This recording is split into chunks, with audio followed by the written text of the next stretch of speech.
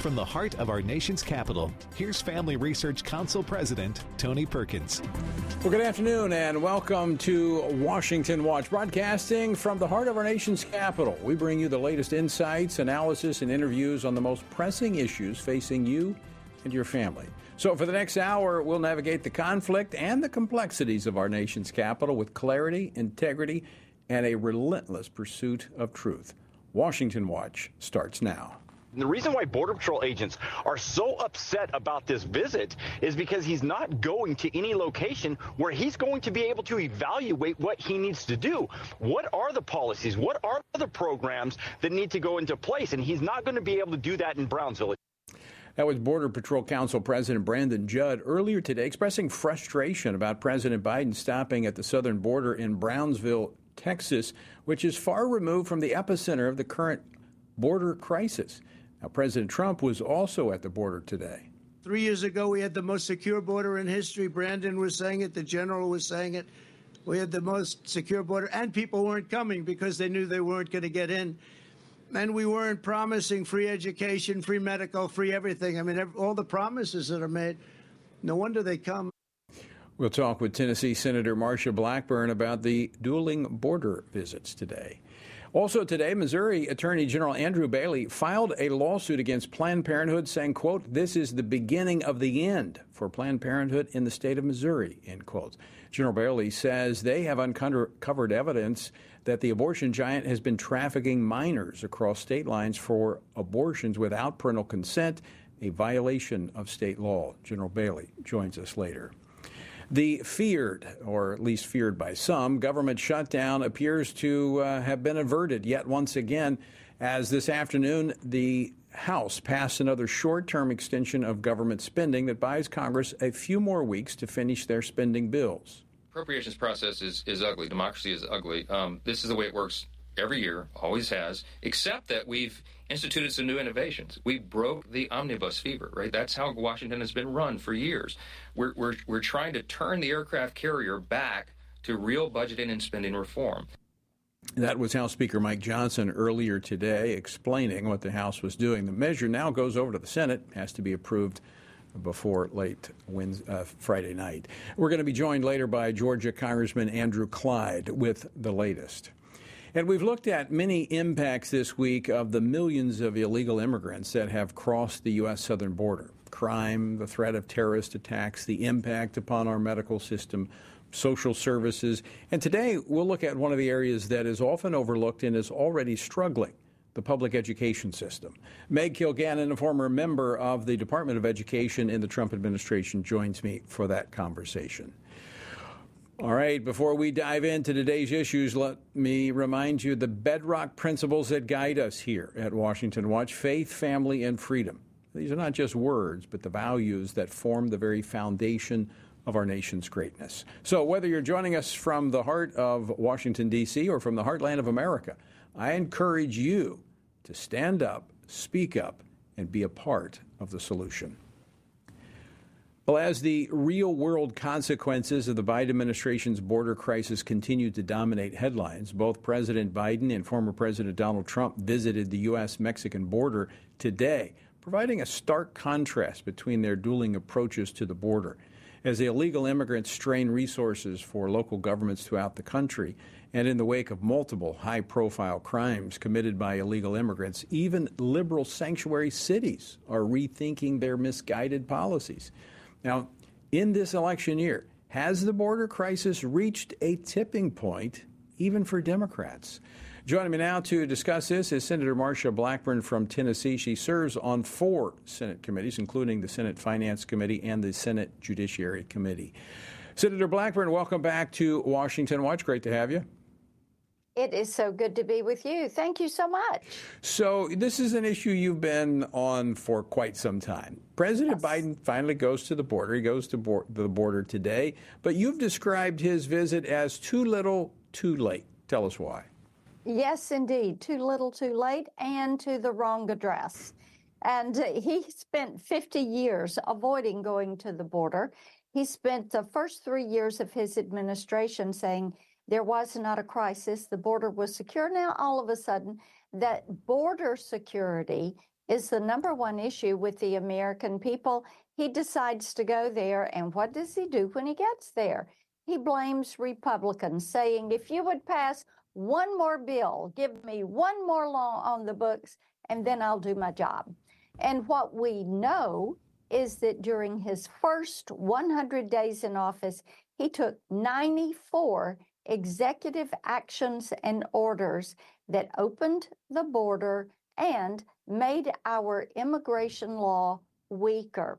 We know Joe Biden's border policy is an open border, and we know, regardless of how many laws are on the books, how many laws that anyone would pass, he is not going to close that border. Right. It's to him, everything's an issue of money. I'm going to play a clip of his speech or his comments down on the border this afternoon, just a little bit ago. Play clip number 11. They desperately need more resources. Say it again, they desperately need more resources, need more agents, more officers, more judges, more equipment in order to secure our border. Folks, it's time for us to move on this. We can't wait any longer. So, Senator, let me ask you this question. I was at the border the last year of the Trump administration. It was like a ghost town. Congress hadn't passed any additional laws. They hadn't allocated any more money. It was the president on his own said we're shutting down the border, and he did it. And as you just pointed out, everything he put in place, Joe Biden and his team undid when he became president. That is right. And President Biden left off the first thing that Border Patrol asked for. And for 30 years, they've been saying, and Tony, you've heard it many times, they need a physical barrier. When you have that physical barrier, you eliminate the ability of the cartels to just run people over our border and into the country and have the U.S. taxpayer finish the job of delivering those people wherever they want to go in the country. They need a barrier. That's where Build the Wall came from. Donald Trump, he listened to the Border Patrol. They said, we need a physical barrier, we need better technology, and we need more officers and agents in order to secure the border. But Joe Biden, he's not going to give them a physical barrier because that would stop the flow of illegal immigration. What he continues to do is try to find ways to make illegal legal. He wants to make illegal immigration legal. You talk about the border wall, and I saw the wall as it was being erected there. Yeah. A lot of the material for building that wall was bought and paid for by the Trump administration. Correct. What happened to that when President Biden came into office? Well, he's been trying to sell off the pieces of equipment and the steel fencing that was sitting there. He's been trying to sell off the gates that would close the gated areas in that border wall. And what we need to do is have a President Donald Trump back in office. We need to go back to building that wall. And Tony, as you were down there, you probably noticed when people were out there working, building that wall, you didn't see these cartels running people across the border. Mm-mm. And that's because they knew they were going to be turned back. But now that the border is open and the Border Patrol is required to take in everyone that raises their hand or touches U.S. soil, then you have this 300,000 people a month, not 300,000 in a year or 300,000 in 4 years, but 300,000 a month. There has been 9 million people on Joe Biden's watch that have come across that border. It is a population greater than the population of 38 of our states. Now, we know what the president is saying, just like, oh, you got to Congress has to do this. Congress has to pass a law. I'm trying to work with Congress. They won't help me. Let me ask you this question. I know you are out about the country. You're certainly within the state of Tennessee as you travel the state. Are people seeing through that? Do they realize, and have they come to an understanding of the crisis that we have at our southern border? Yes, they have. And it is the number one issue. I did a telephone town hall with 8 of my Tennessee counties, 8 of my 95 counties the other night. And Tony, the number one issue was all about the border. And, you know, many of our churches that have ministries and outreach, they talk about how there is no compassion in this border policy because of drugs, that now fentanyl is the number one killer of Americans from ages 18 to 45. Fentanyl itself, number one killer. And so many of our women's groups in our churches are working on the human trafficking issue. And they're hearing these stories and seeing these women that have been physically, mentally, emotionally, drug and sexually abused as they make this journey. And many of these young girls thought they were coming to America for a job and education, and they find out that they are being raped and sexually exploited as they make this journey. And this is what people are being subjected to, and more people are realizing this is not a compassionate or humane way to treat people. The border needs to be secure. Well, anytime you deviate from the law, it is not compassionate, because it ends in consequences where you have victims and people who are hurt. And speaking of that, yesterday the president held a White House event to celebrate lowering crime rates. Now, this, after we saw a spike in crime and lawlessness, followed by, you know, marginal lowering that is nowhere near the 2019 levels. I mean, lawlessness breeds crime. Yes, you're right. And see, when you look at this administration, look where they're putting their energy. They keep trying to make illegal activity legal. They keep trying to normalize lawlessness. They keep pushing 2 tiers of justice. That is not what the American people are wanting, and they're seeing through this.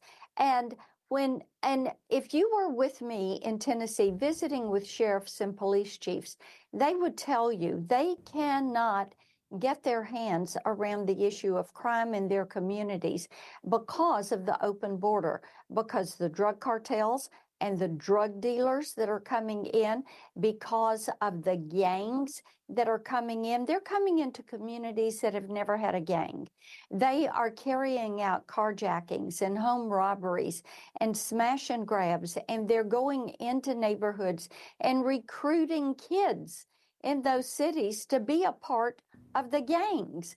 And people are saying, hey, wait a minute, you've got to do something. And law enforcement continues to say, secure the border, and we can get our arms around this.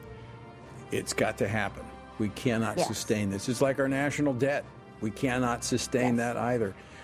Senator, always great to see you. Thanks so much for taking time to join us. Thank you. All right, Senator Marsha Blackburn of Tennessee. Text the word border to 67742. We're going to deliver that petition to the Republican leadership probably next week. We're waiting for the opportune time, because this issue is not going away, and it's going to reach really kind of a boiling point here in the next couple of weeks. So text border to 67742. After the break, Missouri Attorney General Andrew Bailey joins us to discuss his lawsuit against Planned Parenthood. He caught him red-handed. Don't go away. Christians must be sure to faithfully think about the issues that have taken our culture and many of our churches by storm from a biblical perspective. Family Research Council's David Clausen, along with co-authors Denny Burke and Colin Smothers, released a new book, Male and Female, He Created Them, a study on gender, sexuality, and marriage to help Christians better grasp the Bible's teaching about these issues. This study presents a biblical view of homosexuality, transgenderism, and marriage. With this new resource, readers will be given guidance on specific specific questions related to preferred pronouns, identity, intersex conditions, and other matters that our churches must be discipling their members to respond to with love and biblical conviction. As part of the study, readers have access to supplemental videos by Dr. Albert Mohler, Dr. Heath Lambert, Reverend H.B. Charles, Dr. Christopher Yuan, Dr. Rosaria Butterfield, and others that expand and elaborate the themes of each chapter. To purchase a copy, go to hecreatedthem.org. Today we find that global persecutions of Christians is growing more menacing every year. Family Research Council's Leila Gilbert, Ariel Del Turco, and Lieutenant General Jerry Boykin's book, Heroic Faith, shares personal stories from those who have endured religious persecution and gives a close look at the dire situations Christians often face due to dangerous and sometimes deadly opposition to their faith. The book's true stories of persistence and faithfulness amidst crisis offer inspiration and hope. Heroic Faith also provides insights into the ideologies driving the hostility and persecution, what steps the U.S. government might take to help, and how readers can best respond to the struggles of the faithful. It is critical for us to learn from our brothers and sisters who are suffering deeply and to do whatever we can to help. You can get your copy of Heroic Faith wherever books are sold or by going to frc.org/heroicfaith. Again, that's frc.org/heroicfaith. Men are constantly told that there is no place for their thoughts and concerns about abortion. However, this attitude ignores the fact that both women and men are deeply and personally affected by abortion. Furthermore, one does not have to be a woman to know that abortion ends the life of an innocent, unborn child. Every man has a role to play in protecting unborn lives and supporting the mothers in their families and greater community, which is why FRC's Center for Human Dignity has released a resource titled A Man's Guide to Standing for Life. This resource was created to help men positively address the topic of life. This guide will equip men with phrases to utilize or avoid, as well as practical tips for helping to protect life and the expectant mother or unborn child he knows. Every man has the opportunity to be an unborn baby's hero by stepping in to support a mother and speaking up for her child's life. Get this free guide at frc.org/prolifemen to learn more about the important role men play in protecting unborn lives.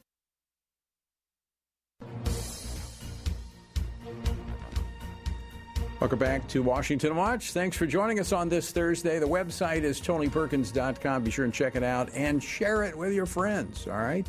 And text the word border to 67742 and sign the border petition. Earlier today, Missouri Attorney General Andrew Bailey filed suit against Planned Parenthood Great Plains for trafficking minors out of state to obtain abortions without parental consent, which is a violation of the law in Missouri. Truly disturbing allegations. Well, given what Missouri's investigation into Planned Parenthood has exposed, could this mark the beginning of the end of Planned Parenthood's presence in the state? Here to break down the allegations and what he has discovered is Missouri Attorney General Andrew Bailey. General Bailey, welcome back to Washington Watch. Thank you so much for having me on.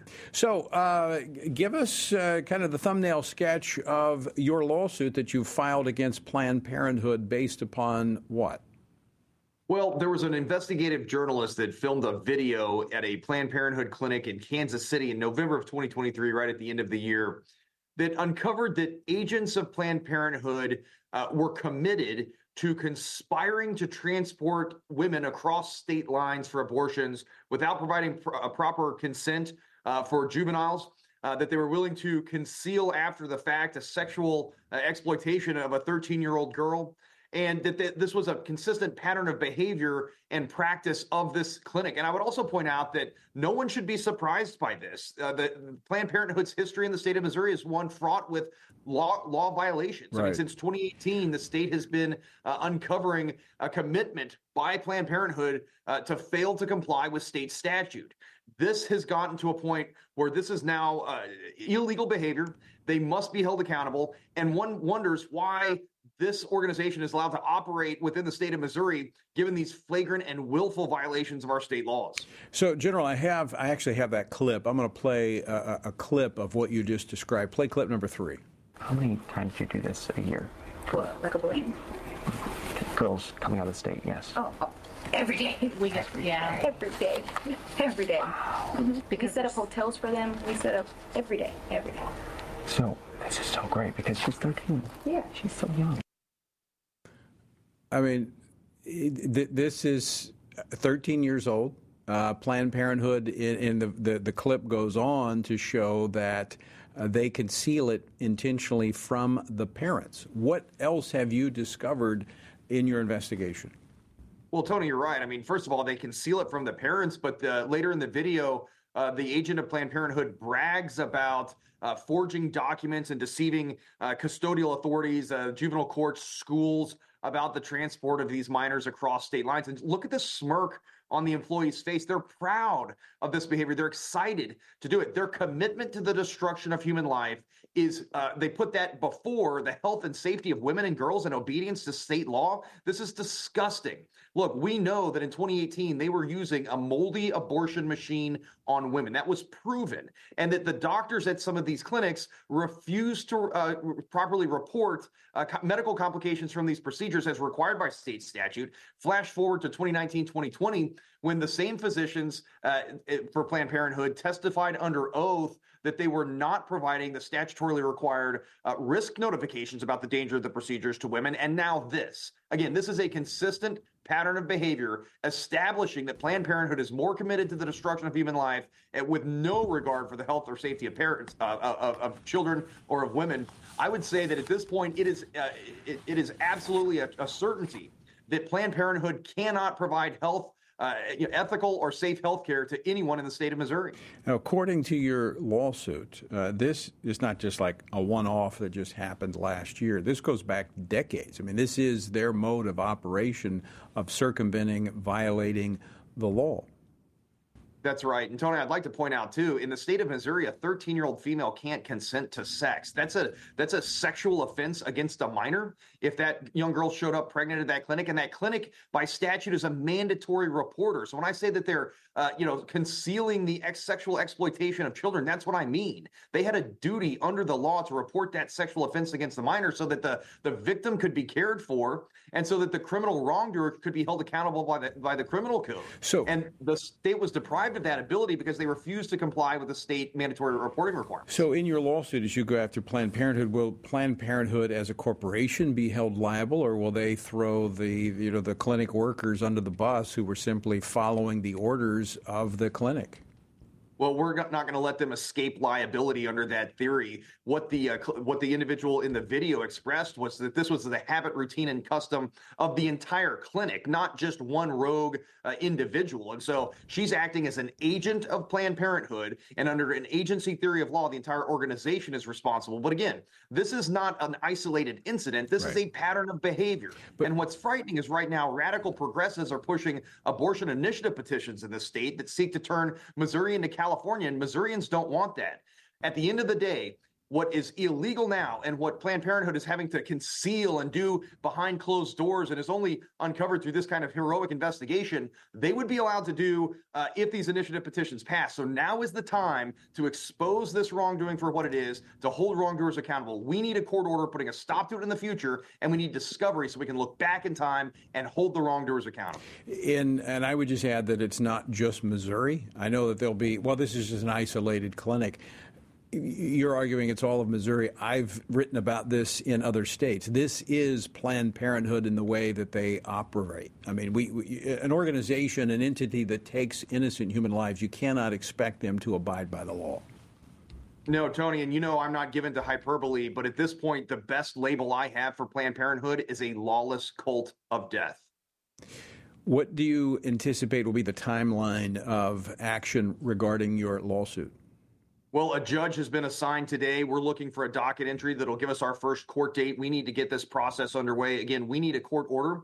If Planned Parenthood refuses to comply by the law, we'll get a court order requiring them to do so and hold in contempt anyone who is trafficking women out of state or for abortions or concealing the sexual exploitation of children in the future. There's going to be a discovery process, and we're going to get to the bottom of this. Again, we need to know how many people were violating state statute and the degree of culpability and how many state statutes were violated. Of course, there's the mandatory reporting requirement. There's parental notification requirement. If people were forging documents, we will bring the full force and effect of the law to bear on those ends. Bailey, I thank you for joining us and to share this information with us. I look forward to following up with you as you find out more information about Planned Parenthood's lawless activities. And I, again, commend you for leading out to protect children and women from those who would prey upon them. Thanks for joining us today. Thank you. And folks, I would encourage you, when you get elected leaders like this that are in positions that are doing the right thing, encourage them. We need more like General Bailey. All right, don't go away. We're going to be joined after the break to talk about the continuing resolution in Congress. Christians must be sure to faithfully think about the issues that have taken our culture and many of our churches by storm from a biblical perspective. Family Research Council's David Clausen, along with co-authors Denny Burke and Colin Smothers, released a new book, Male and Female, He Created Them, a study on gender, sexuality, and marriage to help Christians better grasp the Bible's teaching about these issues. This study presents a biblical view of homosexuality, transgenderism, and marriage. With this new resource, readers will be given guidance on specific questions related to preferred pronouns, identity, intersex conditions, and other matters that our churches must be discipling their members to respond to with love and biblical conviction. As part of the study, readers have access to supplemental videos by Dr. Albert Mohler, Dr. Heath Lambert, Reverend H.B. Charles, Dr. Christopher Yuan, Dr. Rosaria Butterfield, and others that expand and elaborate the themes of each chapter. To purchase a copy, go to hecreatedthem.org. Today we find that global persecutions of Christians is growing more menacing every year. Family Research Council's Leela Gilbert, Ariel Del Turco, and Lieutenant General Jerry Boykin's book, Heroic Faith, shares personal stories from those who have endured religious persecution and gives a close look at the dire situations Christians often face due to dangerous and sometimes deadly opposition to their faith. The book's true stories of persistence and faithfulness amidst crisis offer inspiration and hope. Heroic Faith also provides insights into the ideologies driving the hostility and persecution, what steps the U.S. government might take to help, and how readers can best respond to the struggles of the faithful. It is critical for us to learn from our brothers and sisters who are suffering deeply and to do whatever we can to help. You can get your copy of Heroic Faith wherever books are sold or by going to frc.org/heroicfaith. Again, that's frc.org/heroicfaith.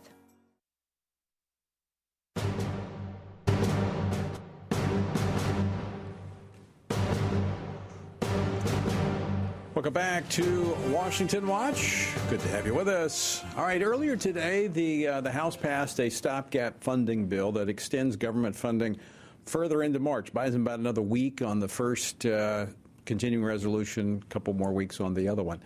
Now, the long-term negotiations continue.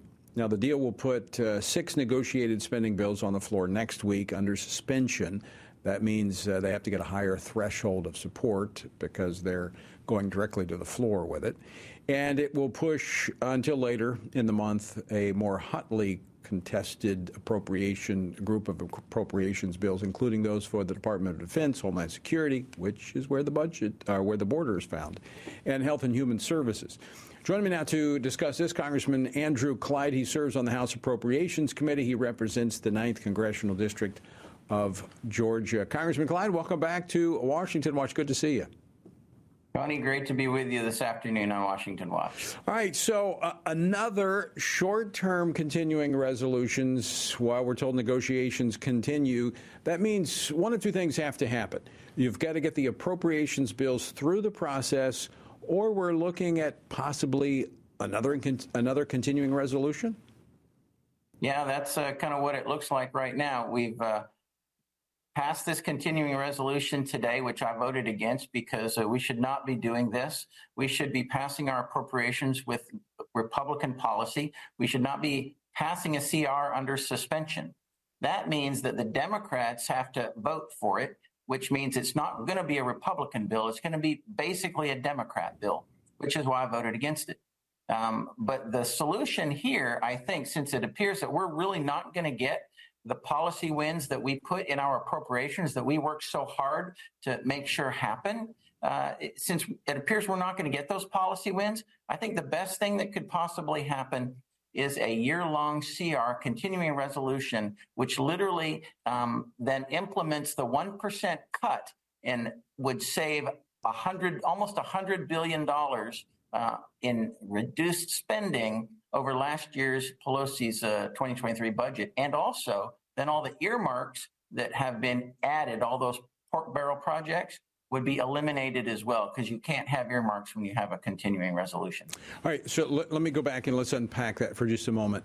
The appropriations, that's the process that, you're a part of that. You've got to go through, you look at the agencies, you look at their budgets, and you approve their spending request. And so this is what Congress really is supposed to do. But it hasn't done it in over 20 years. So you talk about policy, okay? So this is where these so-called policy writers, and meaning like money's not going to be spent for abortion, it's not going to be spent for transgender surgeries, for the DEI, all this crazy wokeness. This is where you rein this in. But what you're saying is, even though you've gotten those in there, we're not going to end up with those. Why? We're not going to, because the Republicans are unwilling to fight for it, in my opinion. You have this issue of the higher spending, and the Senate, we sent those appropriations over months and months and months ago. The first one went back in July. We passed most of them in September and October, and they have sat idle in the Senate because the Senate refuses to take them up unless the Republican wins are stripped out of them. And so now with the higher spending levels that were agreed upon by leadership and the policy wins that aren't there anymore, then the Democrats will vote for it. And we're bringing it up on suspension, which means that it has to have Democrat votes to pass, as opposed to bringing it forward on a rule vote, which would make it a Republican bill, and it could pass with only Republican votes. Okay, so what it comes down to is you've got the Republicans in the Senate, the Republican leadership, really not going to fight for these policy gains in the appropriations bill. So you got the Republican leader in the Senate, you've got the Senate Democrat leader, then you've got the Democrat leader in the House, and then you have the Republican leader in the House. So you really, it turns out to be 3 against 1 when it comes to the negotiations process, does it not? It does, but here, the Republican leader in the House is the Speaker. I mean, he's the third most powerful person in our government. The 3 against 1, that's not equal. The Speaker should have the authority there, not the same authority in this negotiation as Hakeem Jeffries, the minority leader, but that's what it seems to be. That's the way this government has worked for many, many years, and that's one of the reasons I think it's so broken. You got to fix that. We're almost out of time. One of the other options here you made reference to is a year-long CR. This was a part of negotiations that took place right when the Republicans took over, that if you have to go to a year-long CR, it kicks in these reductions. This could be the best way forward, but how do you accomplish that? Well, I think we have to pass it here in the Republican House and send it over to the Senate. And now that Mitch McConnell is no longer the leader in the Senate, and as you see, there's members in the Senate are already lining up to run for leader, which means that Mitch McConnell's authority is pretty much in the tank. Right. I think you see a great conservative shift in the Senate. So I think we could win now on a year-long CR, reducing our spending by over $100 billion and eliminating earmarks. How do you get it out of the House? Very quickly, I know you've got some defense hawks on the Republican side opposed to this. You're going to need every single Republican vote, are you not? Well, we are, but I think we could actually get some Democrat votes on that as well, because unfortunately, it's going to be Pelosi's policies, which we're going to basically end up anyway with this half omnibus that we are talking about passing in March. It's going to be very interesting to watch this process play out. I, for one, would be in support of a year-long CR. It'd be one way to get some reduction in spending. Andrew, Clyde, always great to see you. Thanks so much for taking time to join us. Thank you, Tony. Great to be with you. All right. Well, obviously, we're going to be staying on this as we move into next week, and the appropriations battle continues. All right, don't go away. Meg Kilgannon joins me next here on Washington Watch. Christians must be sure to faithfully think about the issues that have taken our culture and many of our churches by storm from a biblical perspective. Family Research Council's David Clausen, along with co-authors Denny Burke and Colin Smothers, released a new book, Male and Female, He Created Them, a study on gender, sexuality, and marriage to help Christians better grasp the Bible's teaching about these issues. This study presents a biblical view of homosexuality, transgenderism, and marriage. With this new resource, readers will be given guidance on specific questions related to preferred pronouns, identity, intersex conditions, and other matters that our churches must be discipling their members to respond to with love and biblical conviction. As part of the study, readers have access to supplemental videos by Dr. Albert Mohler, Dr. Heath Lambert, Reverend H.B. Charles, Dr. Christopher Yuan, Dr. Rosaria Butterfield, and others that expand and elaborate the themes of each chapter. To purchase a copy, go to hecreatedthem.org. Today we find that global persecutions of Christians is growing more menacing every year. Family Research Council's Leela Gilbert, Ariel Del Turco, and Lieutenant General Jerry Boykin's book, Heroic Faith, shares personal stories from those who have endured religious persecution and gives a close look at the dire situations Christians often face due to dangerous and sometimes deadly opposition to their faith. The book's true stories of persistence and faithfulness amidst crisis offer inspiration and hope. Heroic Faith also provides insights into the ideologies driving the hostility and persecution, what steps the U.S. government might take to help, and how readers can best respond to the struggles of the faithful. It is critical for us to learn from our brothers and sisters who are suffering deeply and to do whatever we can to help.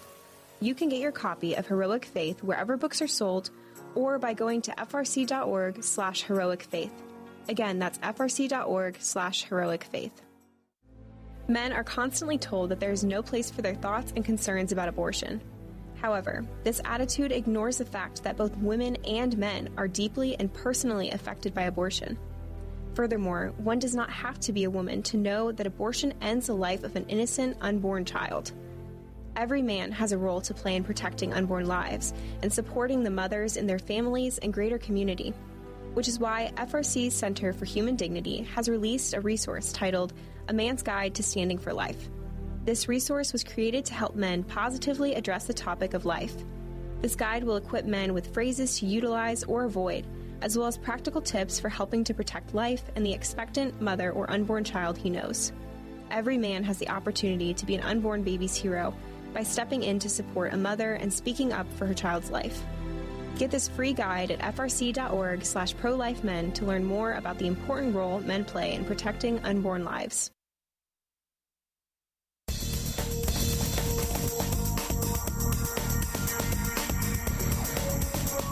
Welcome back to Washington Watch. The website is TonyPerkins.com, and if you have not yet signed the petition on the border, here's what you can do. Text the word border to 67742. You'll get a link. You sign the petition. We're going to be delivering those next week because I think we're getting close.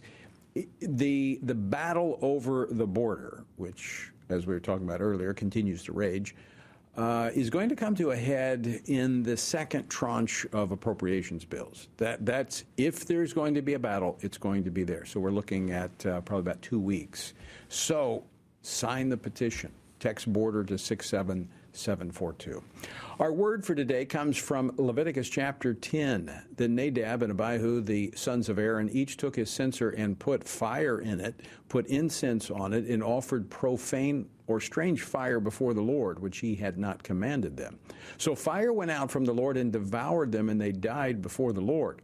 And Moses said to Aaron, "This is what the Lord spoke, saying, by those who come near me, I must be regarded as holy, and before all the people I must be glorified." Now, there are various theories as to what Aaron's two boys did. It's almost like investigating a crime scene. There's evidence that they were not authorized to do what they did. They may have used coals or incense that contradicted God's instructions. They may have been intoxicated, impairing their judgment. The bottom line is they didn't take God's call to holiness and reverence seriously. God and his grace are not to be taken lightly.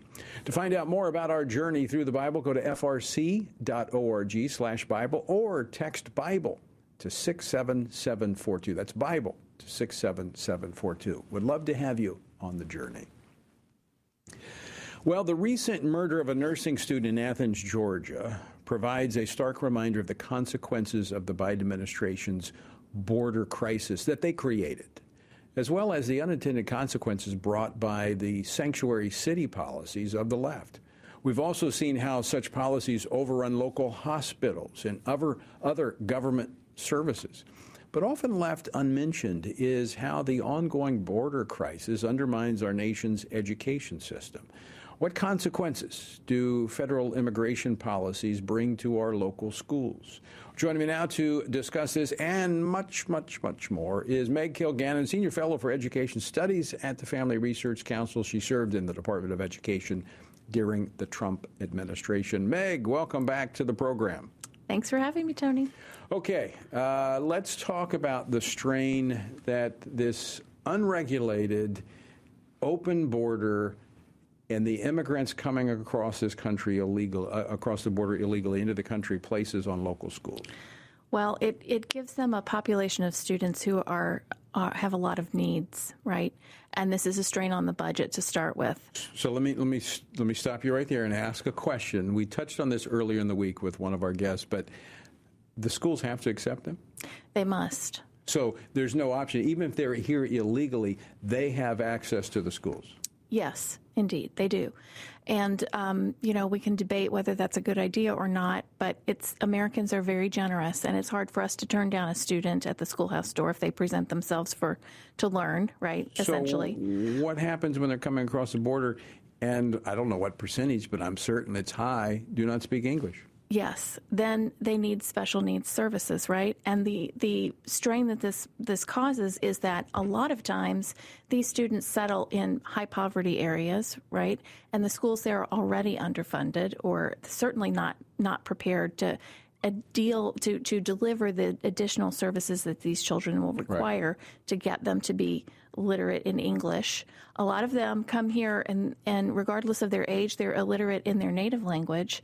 They're oftentimes innumerate. They can't do math. And so a lot of remediation is required for these kids.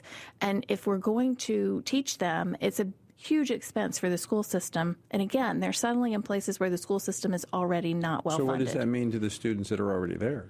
Well, then the students who are already there will get less, right? It will impact those kids.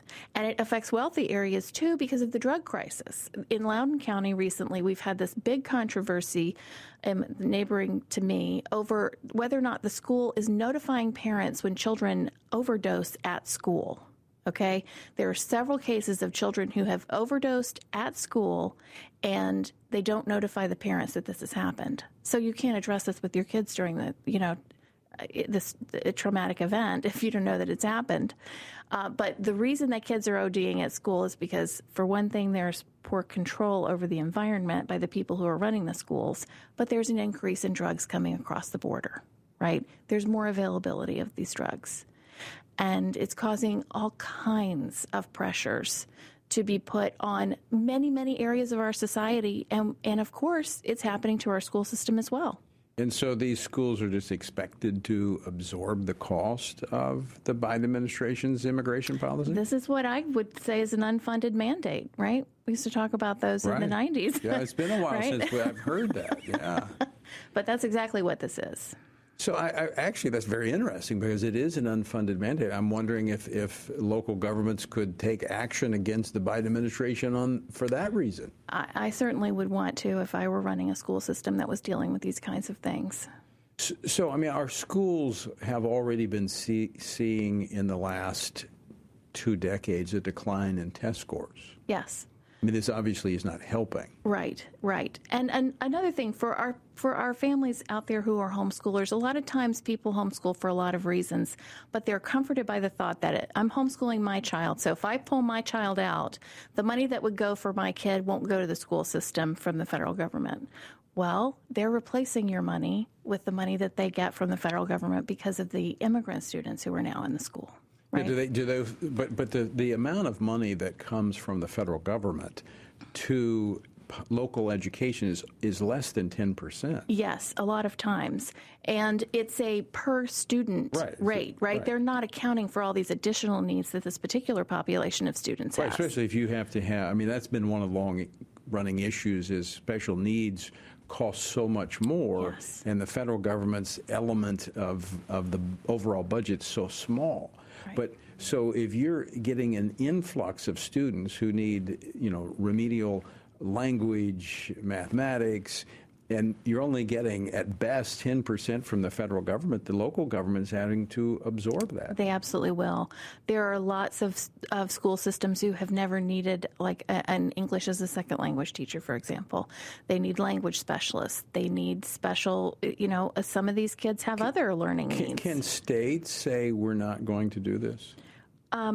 I suppose they could try to tell the Biden administration that they don't want any more illegal immigrants in their community. But here's the reality. What are you going to do? I mean, but look, I, as a former state legislator, I remember dealing with this a lot. Is that you have different school districts, and people have to live in that district in order to go to that school. Right. I mean, and so you'd have people that would, they want to go to a better school district. They're a little bit safer, so they would drive their kids to grandma's house and every morning, and then they would come pick them up. So I mean, we're making our own citizens have to live within the boundaries and the rules, but then someone who's not even a citizen of this country can come in and go wherever they want, and we have to pay for it? Correct. And they don't have to prove how old they are. I mean, in high school, sometimes you will have young men who are in high school with 14, 15, 16, 17, 18-year-old young women and young men.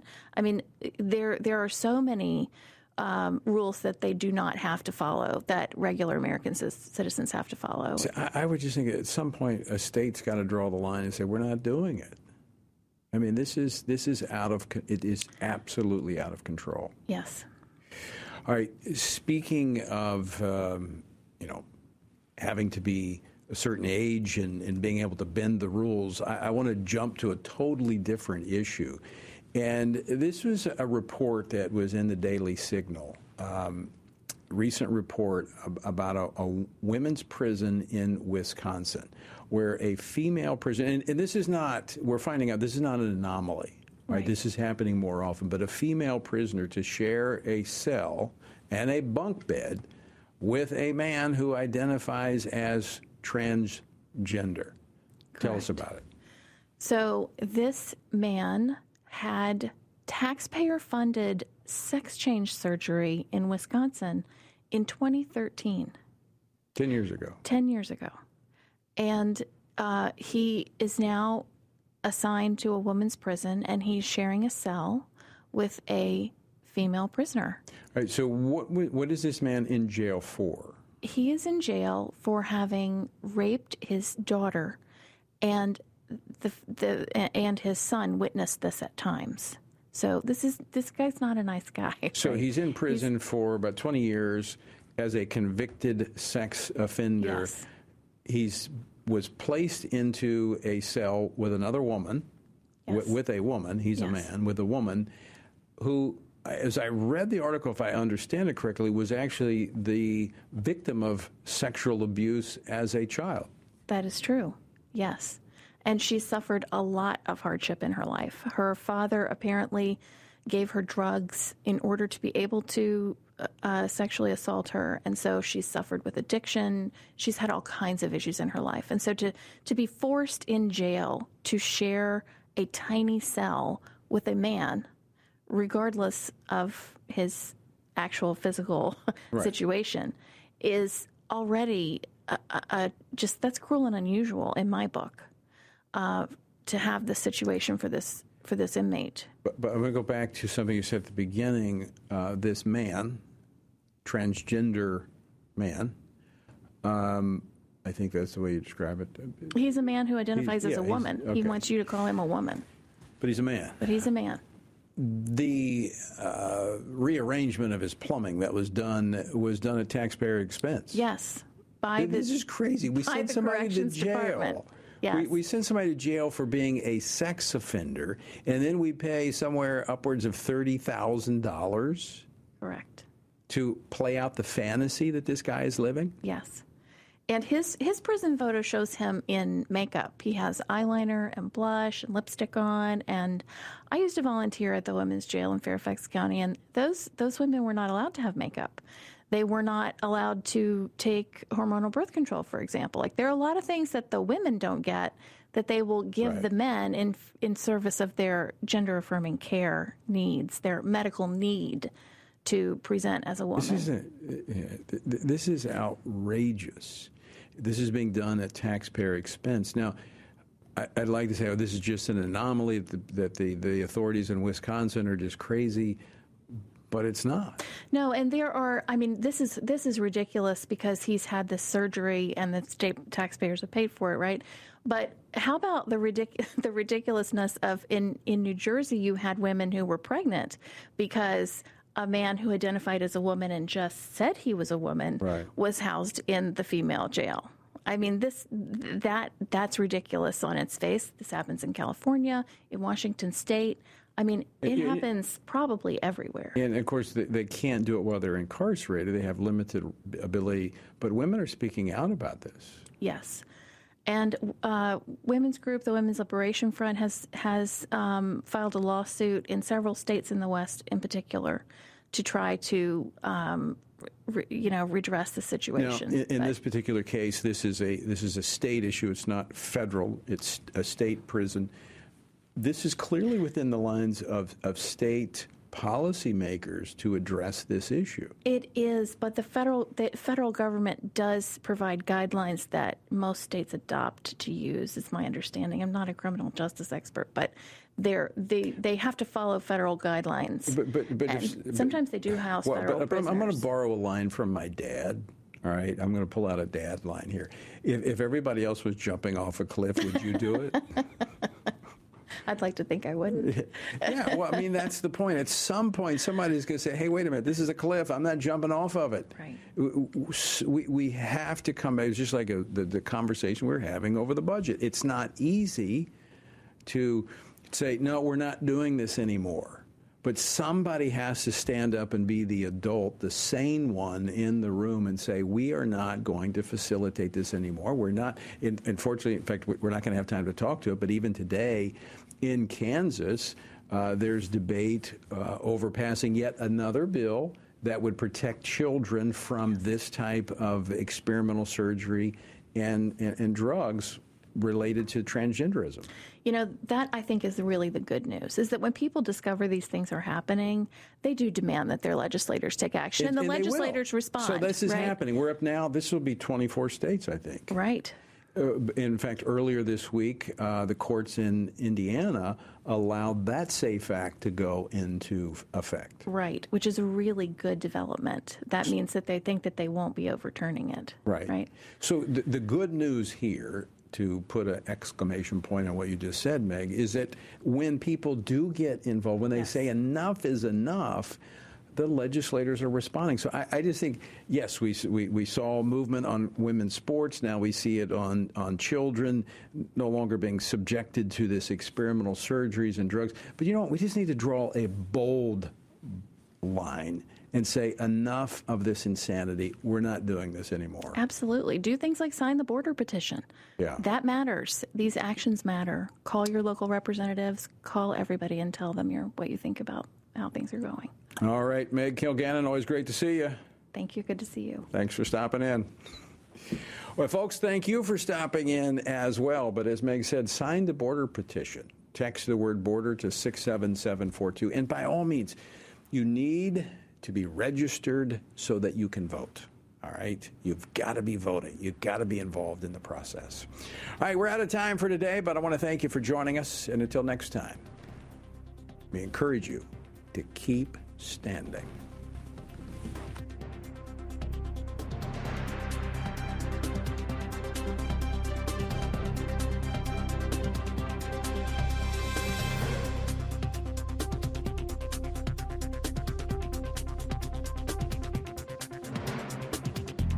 Washington Watch with Tony Perkins is brought to you by Family Research Council and is entirely listener-supported. Portions of the show discussing candidates are brought to you by Family Research Council Action, For more information on anything you've heard today, or to find out how you can partner with us in our ongoing efforts to promote faith, family, and freedom, visit TonyPerkins.com.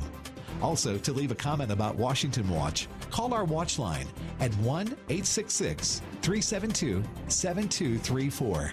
That's 1-866-372-7234.